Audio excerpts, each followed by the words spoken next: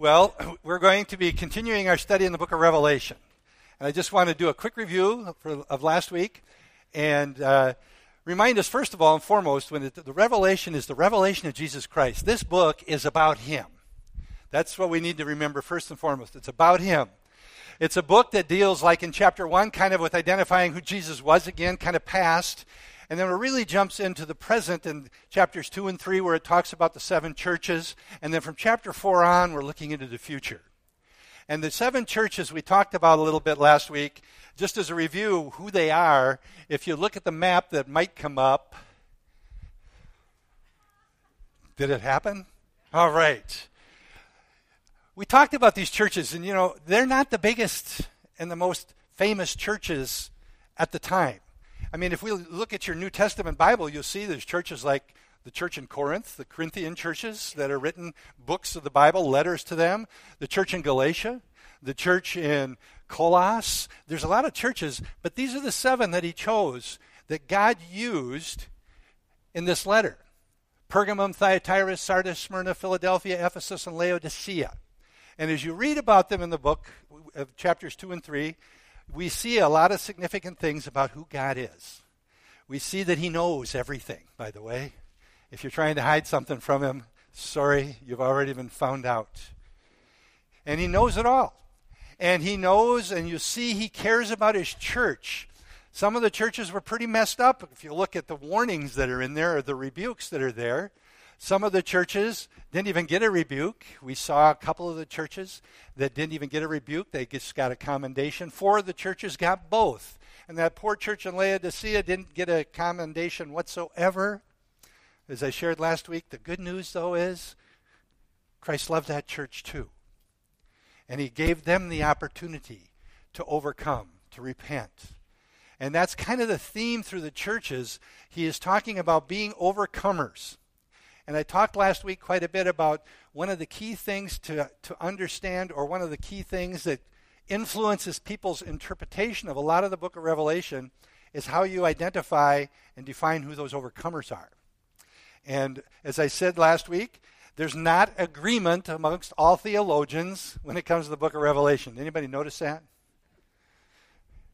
We probably don't agree on some of the things in the book of the Revelation. As I said last week, I probably got into the first sermon, and there's probably some of you that already disagree with me on some of the things. And that's okay. But my challenge is this. I'm not trying to convince you that my way is correct, but I want to challenge you, if you don't agree with my way, make sure you understand and know why you disagree with me. That's the important thing, that you know and are firmly established in what you believe and why you believe it from the Word of God. I'm always reminded when I read all these different points of view about what the Revelation means, of the reality that this is really the true. There's only one right way, one correct way. God meant one thing. Now, some of it had application in different areas, like the churches, but we don't know. We don't have full revelation as to what's going on. We talked a little bit about how God reproves those that he loves. And the answer when that happens is always repentance and receiving the forgiveness that he's already paid for at the cross. We know that God loves his church, and the Laodicea, as I mentioned, is a primary one. We talked a little bit last week about how the Christian life is a life of conflict. Anybody and everybody that's a Christian and been one for very long, you know all your problems, all your troubles, all the tests, and all the temptations don't just vanish when you accept Jesus as your personal Lord and Savior. The Bible is very clear that there is a battle going on. The word overcomer itself means one who claims the victory, one who conquers. And when you see those kinds of words, you know that there's an implication very clearly that there's a battle. And we see in a number of places in Scripture that the battle that we're fighting is not against flesh and blood. It's a spiritual battle. And a spiritual battle and that's already been won in the life of a Christian because of Jesus Christ. The unbeliever can't win this battle. And if you and I are fighting in the flesh, we aren't going to do well. It's a spiritual battle that we're fighting, and we will continue to fight it. We talked a little bit, very briefly, about the adversaries, and I mentioned 3 adversaries in this battle. So each of us are facing these 3 different adversaries. First one was Satan himself, and his demonic army that he has. We are battling against Satan. He does not want, even though we've been taken from his kingdom as believers and put into God's kingdom, he isn't going to leave you alone. He's going to continue to try to attack. He wants to destroy your life. He wants to destroy your testimony. He wants to destroy your witness. He wants to make you as miserable as he can possibly make you because he hates God. And in his mind, all we are things that he can use to hurt God, who loves us. You know, those songs we sang about being his children. You can imagine how much it hurts us as natural parents if somebody is attacking your kids. Your children are going through trials and tests. It hurts our heart. Can you imagine the Father's heart? He loves us more than anything. And the enemy knows that and wants to destroy our witness, our life, any way he can.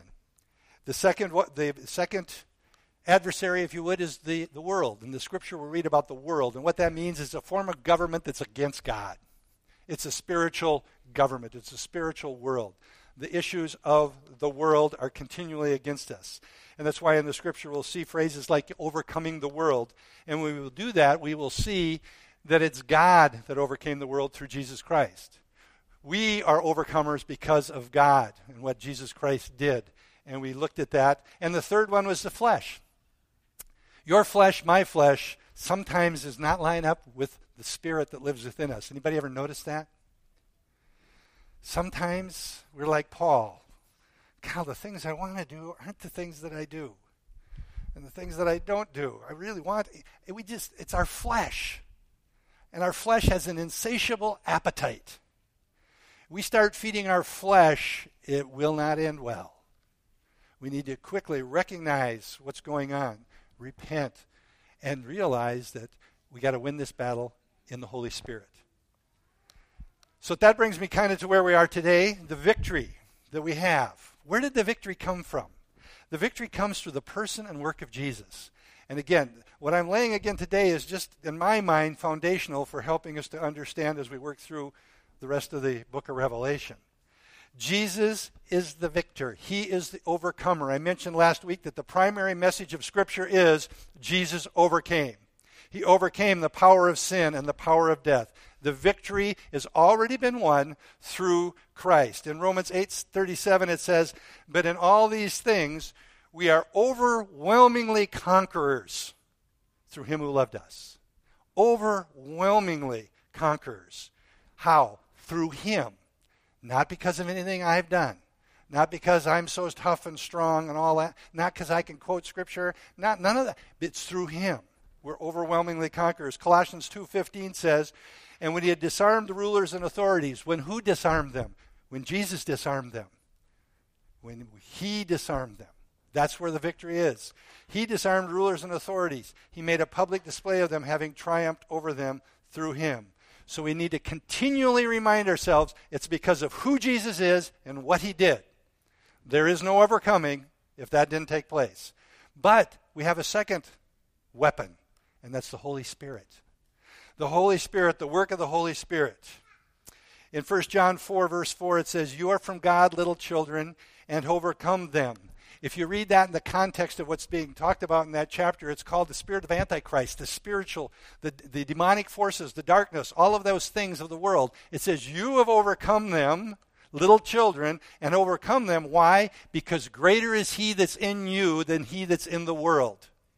We can't win, but greater is he, the Holy Spirit that lives in me. Jesus, when he finished his work on earth, he went to the Father and sent the Holy Spirit to live and dwell in us.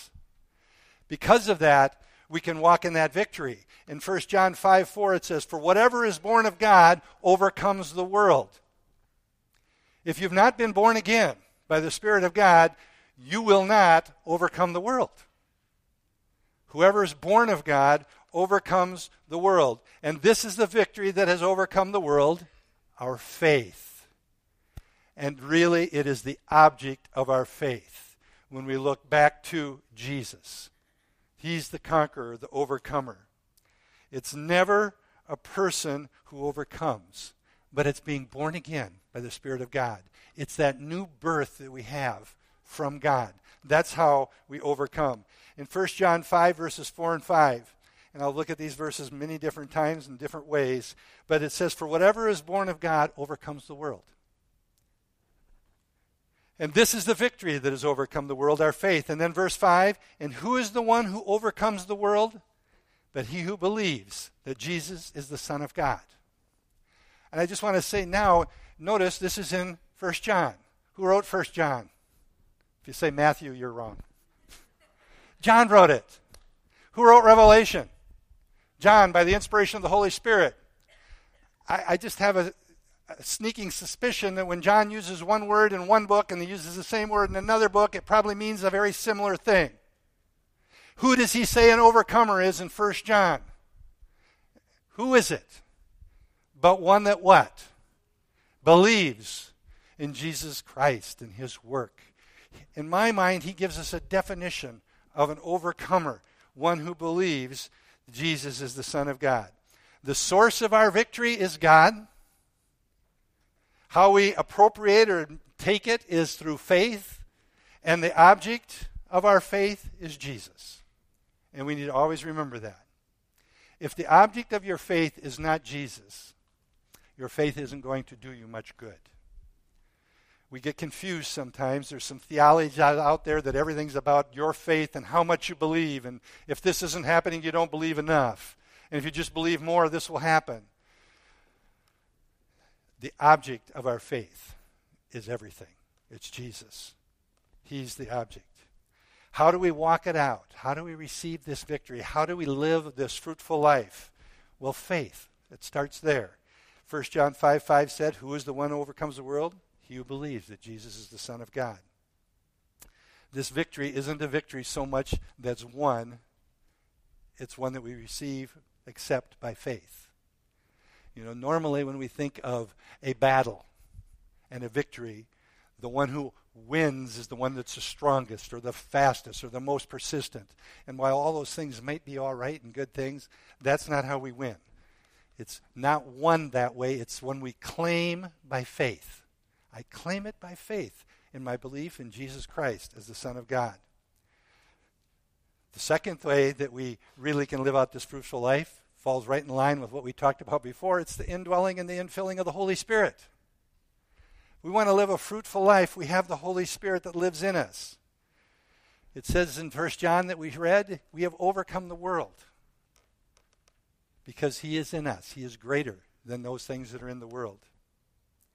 And the third way to really live a fruitful life, and there's 4 ways, the third way is to know the Word of God. To know the Word of God. By faith, the indwelling of the Holy Spirit, and knowing the Word of God. The Word of God, it's the truth that sets you free. The Word of God in John 17:17 says, "Sanctify them in the truth." Your Word is truth. Romans 10:17, faith comes by hearing. Hearing what? Hearing comes by the Word of God. We need to know and learn the Word of God. The Holy Spirit will use the Word of God in us. So if we're going to live a fruitful life, if we're going to live a life that demonstrates Christ, we need to understand that it, first of all, is only possible because faith in Christ. We have the indwelling of the Holy Spirit to help us, and we need to know the Word of God. And then there's that fourth thing. And this is where we get involved. We have a role to play. And it's called discipline. And you may want to use a different word if you don't like that one. But discipline. That's the human responsibility in this process of living out our life. Walking in victory requires our cooperation with what God has already done. We couldn't walk in victory because there is no victory if it's not Jesus. But once we've accepted Jesus as our personal Lord and Savior, the victory is ours, and now we can walk in victory. But it takes some effort. It takes some work. One of the churches, it says, return to your first love, doing the things that you did at the beginning. What did you do at the beginning? I don't know. We all probably did different things, but man, we saw in the early church, they prayed. They studied the Word. They fellowshiped with one another. They did all of these things on a regular basis. Man, in our culture, we find it hard to do any of those things. because it takes time, it takes discipline, it takes commitment. It takes all of this effort on our part. In Romans 13:14, notice these words. I'm going to read these scriptures, and notice the words that require you and I to do something. First off, 13:14, put on the Lord Jesus Christ. Make no provision for the flesh in regard to its lusts. We got to do something. 1 Timothy 4:7, but have nothing to do with fables, worldly fables, fit only for old women. On the other hand, discipline yourself for the purpose of godliness. Galatians 5:16, I say walk by the Spirit. Make a choice to walk by the Spirit. I'm going to hear, I'm going to listen, I'm going to then walk by the Spirit of God, and you will not carry out the desires of your flesh. Ephesians 5:18, and do not get drunk with wine, for that is dissipation, but be filled with the Holy Spirit. Notice, and you can find many more verses, but notice in those verses that we have a role to play. If we want to live a life that's fruitful, that bears fruit, the fruit for the kingdom of God, we have a role to play. Now, if you don't have the first one, if you don't know Jesus Christ as your personal Lord and Savior, all the good things you do don't mean anything. They don't mean anything. But if we know Jesus Christ as our Lord and Savior, the Holy Spirit lives in us, we have the Word of God, we need to discipline ourselves so we can live that fruitful life that brings glory to God. Okay, how many of you remember the two main questions from my message last week? One, who are the overcomers? And what are all these rewards about? And as I said last week, and I just want to reiterate again this morning, not everybody agrees on these definitions. I'm going to share with you the four primary views of who these overcomers are and what the promises mean, who they're for. And I'll share with you which one I believe to be true. And again, challenge you to determine which one you believe to be true. The overcomers. Who are these overcomers? We see them in every single church. Jesus says, saying, to he who overcomes, thus and thus will be your reward. Who are the overcomers? First view is, it's dealing with the loss of salvation. If you don't overcome, means you lost your salvation. You lose your salvation. In this viewpoint, the promises are written to believers to encourage them, if you don't overcome, I'm sorry, you'll lose your salvation. I don't agree with that. I don't agree with that at all. As I shared last week, I believe once you are truly saved, once you have truly accepted Jesus Christ and his work, you're saved. Not with as long as you do thus and thus and thus. Some scriptures that I use, and there are many other scriptures you could choose, but I want to lay these out just so you can see some of where I've went with my understanding of why I disagree with the loss of salvation. In John chapter 10, my sheep hear my voice, and I know them, and they follow me. And I give eternal life to them, and they shall never perish, and no one shall snatch them out of my hand. There's no qualifiers there. There's no qualifiers at all. They know my voice as long as they do good things. They shall not perish as long as they obey. There's no qualifiers whatsoever. And then it goes on and says, my Father who has given to me is greater than all, and no one is able to snatch them out of my Father's hand. I and the Father are one, and no one. I used to at one time say, well, that includes anybody out there, but I can do it to myself. And now I believe that when he says no one, he includes me. Imagine that. No one. John 5:24. Truly, truly, I say to you, he who hears my word and believes in him who sent me has eternal life and does not come into judgment, but is passed out of death into life, unless they don't overcome and they misbehave and don't do all the right things. There's no qualifier there. Again, there's no qualifier whatsoever. My salvation is dependent upon what? Him. Jesus. His work. What he has done. That's where my salvation comes from. That's it. I can't add to that. Therefore, I don't believe that all of these things that I may or may not do are going to change this, because it has nothing to do with me except, do I believe? And do I believe? Now, we could talk about if I believe, we should really live a little different lifestyle, and I go amen to that. But I do not believe that it says you are saved, you have eternal life, you have passed from death unto life, as long as fill in the blank. Romans 8:38. For I am convinced, and you're probably familiar with this scripture, that neither death nor life, nor angels, nor principalities, things present nor things to come, nor powers, nor height, nor depth, nor any other created thing shall be able to separate us from the love of God, which is in Christ Jesus our Lord. That seems kind of all-inclusive. And again, I used to say, yeah, that doesn't mean if I'm in his hand like this that I can't decide to go over here and jump off.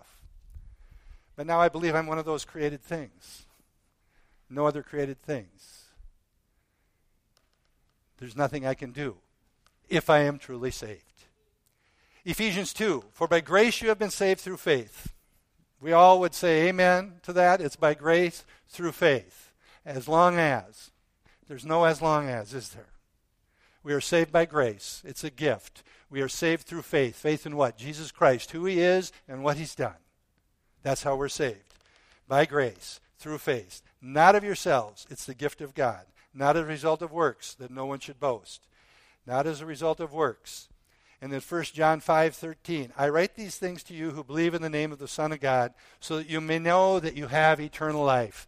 This has been one of those scriptures that really caused me to reevaluate my position that I used to have once upon a time, when I thought I could take care and lose my salvation. I kept thinking when I'd read that verse, I write these things that you may know that you have eternal life. To me, that is a verse that just plants security in me, a confidence in me, that I am confident and secure in my identity in Christ. He says, I wrote these things so you might know, unless you screw up. No, it doesn't say that. I write these things that you may know. And if you want to read the chapters preceding that, this whole little book is all about the victory that we have in Christ. And then he says, I write these things so you may know that you have eternal life. Matter of fact, I'm going to turn there and read a couple other verses.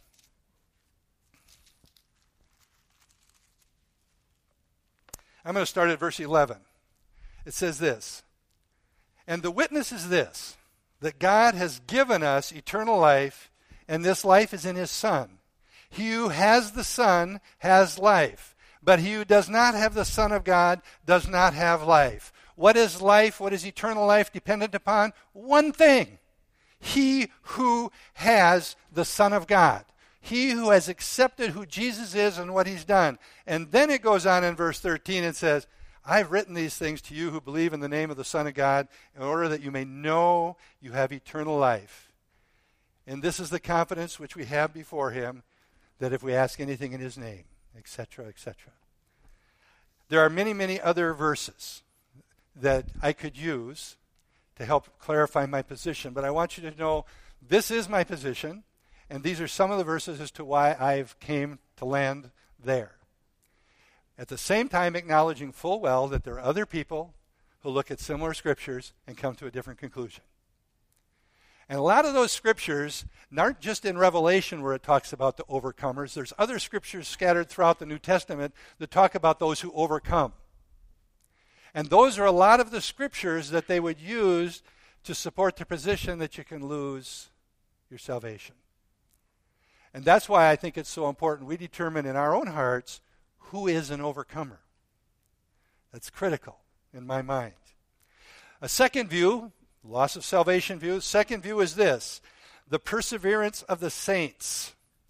According to this view, all genuine believers, the ones that are really saved, all genuine believers persevere and overcome the world by living godly and obedient lives.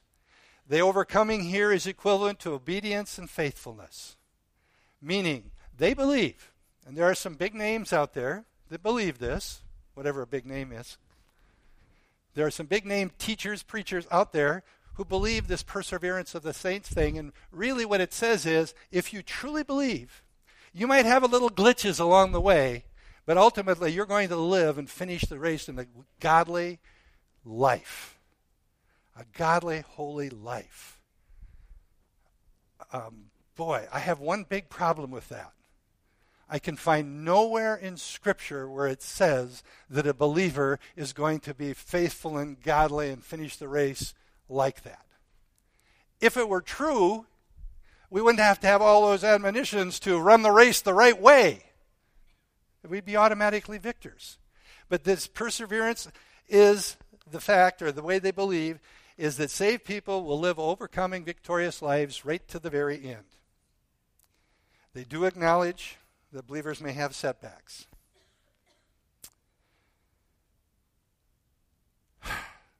I believe the believers can have more than temporary setbacks. I believe that believers can really wrestle and not do well in the battle against the flesh. I believe that true believers that have truly accepted Christ cannot do real well in their battle against the things of the world. And matter of fact, sadly, I think it's very possible that someone might be a true believer in a very backslidden state and die. But I believe their salvation is secure. Now, is that a goal for believers? Of course not. But I believe there are a lot of people that have made a real, sincere decision to accept Jesus Christ as their personal Lord and Savior. But depending on what they do after that moment, are they in the Word of God? Are they being discipled? Are they feeding themselves? Are they fellowshipping with brothers and sisters in Christ? You know what? If they're not doing any of those things, you may truly believe that Jesus is who he says he is, but your life is not going to be walked out in victory. I personally believe that is very possible. Certainly should never be a goal of ours, but I do believe it's possible. I do not believe that there is a guarantee in the Bible that says we are going to persevere to the moment we take our last breath and be walking out a faithful, godly life. You can talk to me afterwards if you hate what I just said. And if you're not living a life that represents Christ at all, don't rejoice in that either because of what I just said. The third view is that all believers are overcomers. And I'm going to tell you up front, that's my view. That all believers are overcomers. According to this view, all believers become overcomers the moment we accept Jesus Christ as our personal Lord and Savior. And a lot of the scriptures that I've already read are some of them that brought me to that conclusion. We have overcome the world how? Through Christ. We are overwhelmingly conquerors because of Christ. When we look at different scriptures, again, this 1 John chapter 5, verses 4 and 5, and I'll just read verse 5 again. And who is the one who overcomes the world but the one? He who believes that Jesus is the Son of God. It's asking it as a question. Who is the one that overcomes the world if it's not the one who's accepted Jesus? What other way is there? There is no other way. Why is this true? Because Jesus is the overcomer. He says it over and over. The main theme of the scriptures, he's the overcomer. We become overcomers through Christ who lives in me. That's how we become overcomers. In John 16, verse 33, I have told you these things so that in me you may have peace. In this world you will have trouble, but take heart, I have overcome the world.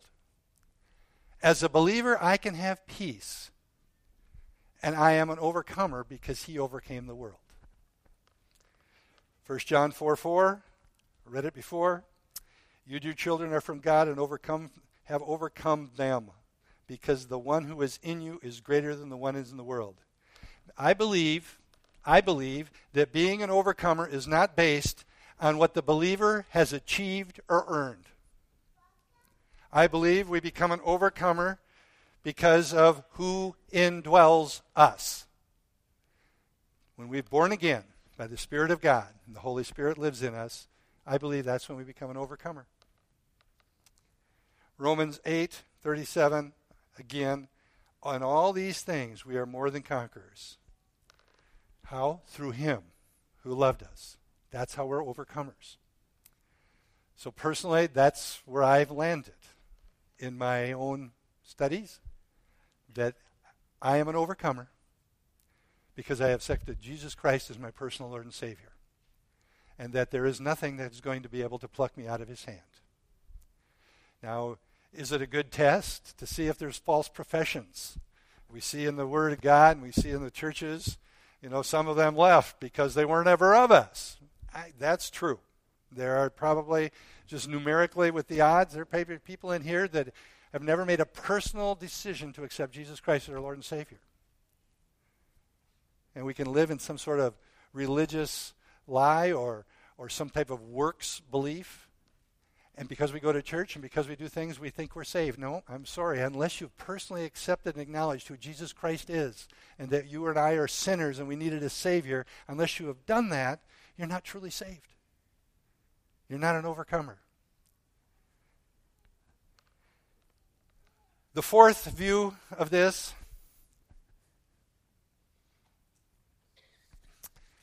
is one that I sort of like. I sort of agree with it up to a point, because I do agree that there are rewards, and that's what this view is, the rewards view.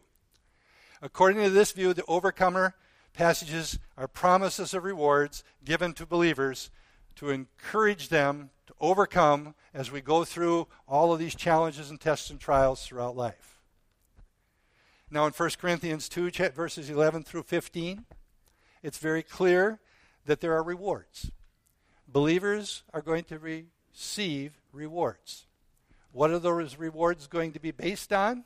Our faithfulness, our works, our obedience. Our salvation is not being judged. It's our works that are being judged.